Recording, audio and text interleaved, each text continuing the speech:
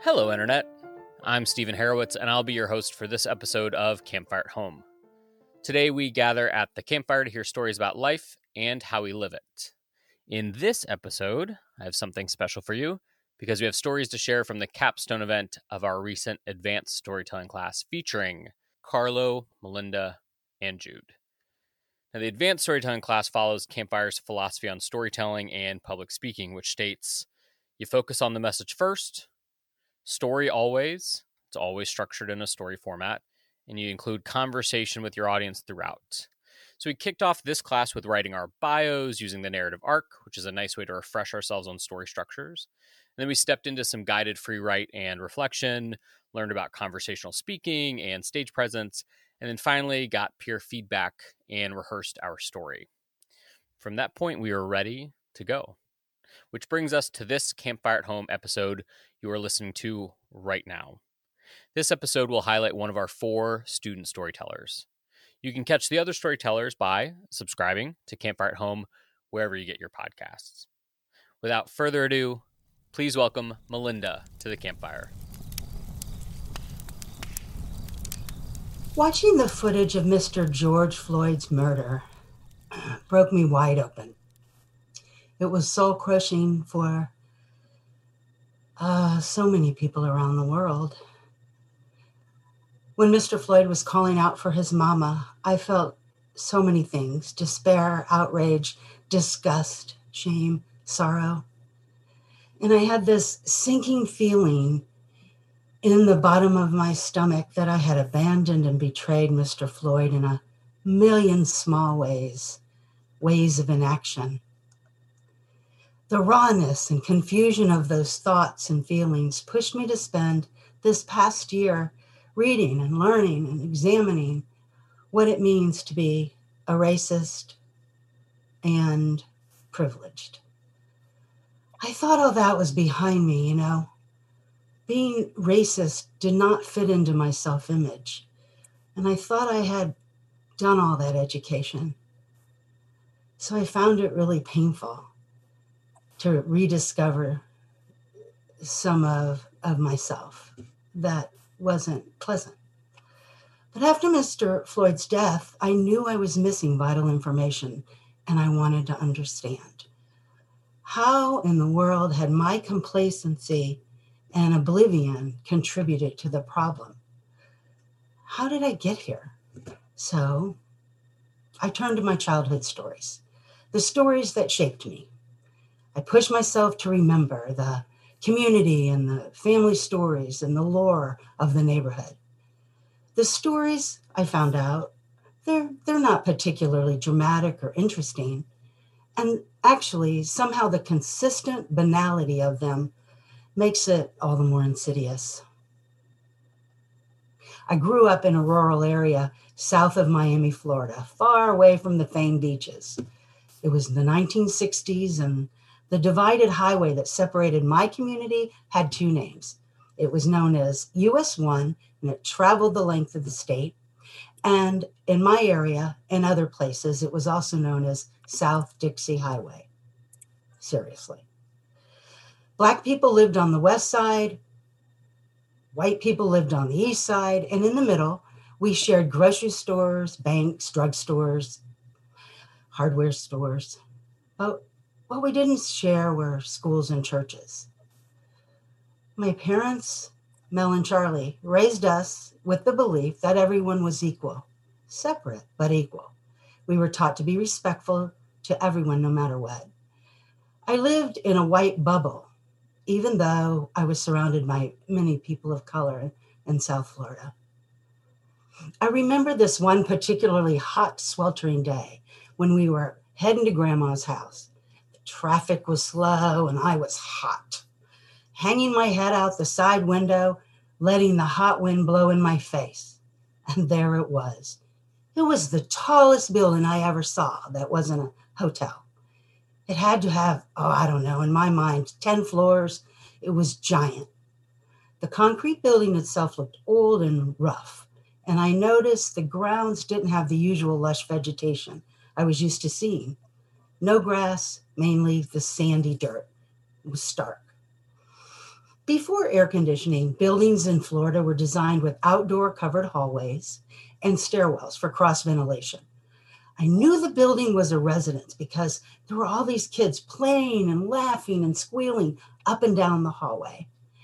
And the grown-ups, well, they were sitting in chairs lined up in a row outside their open apartment doors, fanning themselves, trying to catch a breeze, something we all did.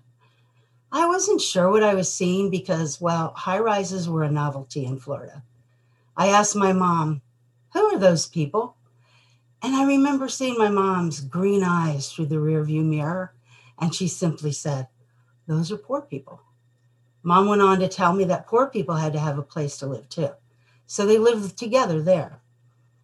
Mom didn't really address why all those poor people were Black, and I didn't really understand the words poor people anyway. I had so many questions. It was one of those topics and days where there was no real conversation about it. Mom ended it with, "It's just the way it is, Melinda." I caught on her last nerve. And besides, how was my mom going to explain that economic and racial forces pretty inseparable? She did add that my dad grew up poor, but that he had worked hard, he went to school, and he made something of himself. It was that reinforced notion I would hear over and over again, that bottom line, people are responsible for their circumstances, their successes, and their failures. Buying into that meant you really didn't have to actually see the disparity and discrimination. I was schooled in the flawed logic of separate but equal, but taught not to see the unequal playing ground. I got those lessons everywhere. When I was about 14 and the Fair Housing Act of 1968 was passed, my Southern grandma, Anna Lee, we were having a conversation about how all people had the right to live wherever they wanted to. And my grandma, she agreed with me, but then she added, "There are rules." What? Rules? And then I got it. "You mean, Grandma," I said, "if a Black family moved next door, we couldn't be friends?" And she said, No, you would be cordial, but you would not be friends." It's just the way things are, Melinda. We all have these stories. It's taken me 65 years to be uncomfortable in my own white skin, to even know that I should be. To finally explore what it means to be white in a country so divided by race. And you know what, you guys? Strangely enough, it's a welcome discomfort.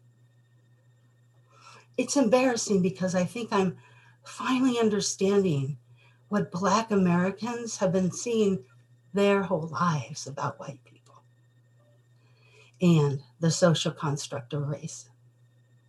And now I see racism everywhere.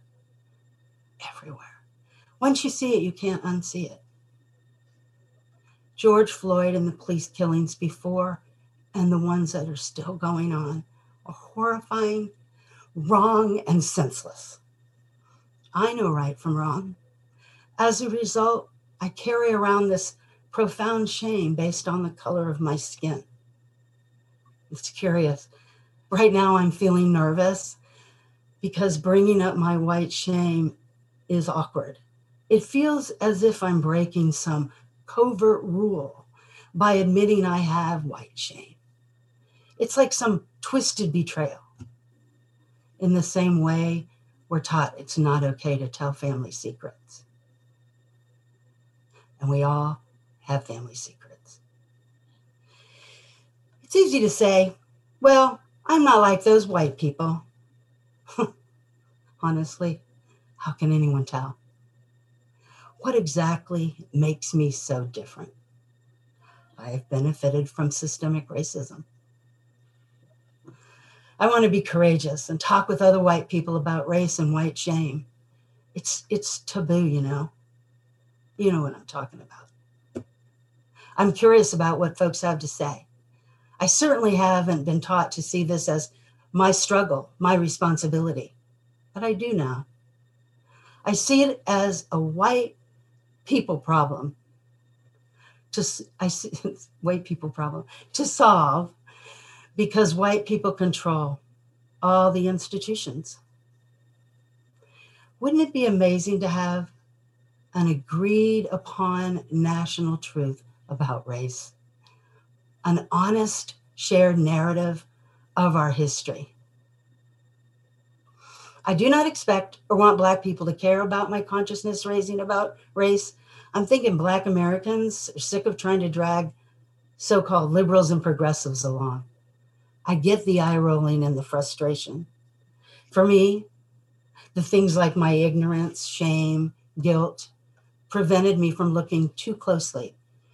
I mean, predictably, I would get defensive and reactionary when I would get called out.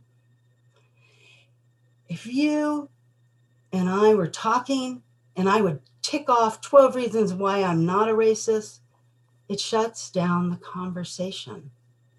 Period. I get it. The conversation is uncomfortable, humiliating at times, but it's not going to kill me. Racism keeps killing Black people again and again, as we witnessed with the murder of George Floyd.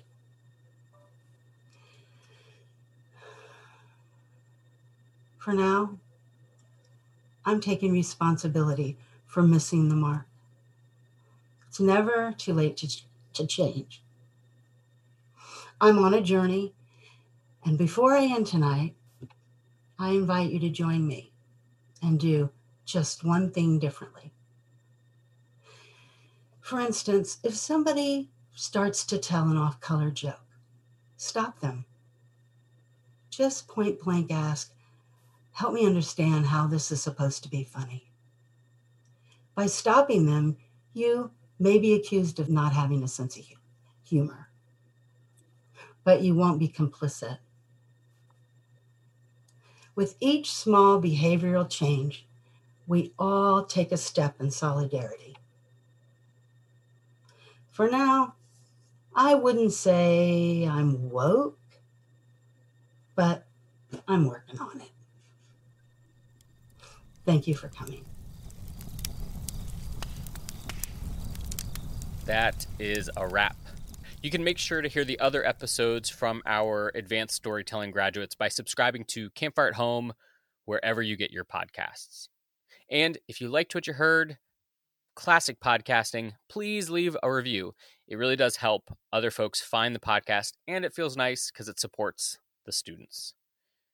We would love to have you at an event or tell your story, take a class. You can visit campfire.com, that's cmpfr.com, for all of the details. And while our home base is here in St. Louis, you can attend an event or take a class from pretty much about anywhere. So again, visit our website at campfire.com, cmpfr.com. As always, I can't get out of here without first giving a huge thank you to the Campfire team, our podcast producer, Jeff Allen, and everyone who attends these live events. Now, tonight's stories were recorded live on Zoom from all over. Thanks for listening to Campfire at Home. I have been your host, Stephen Harowitz. Until next time.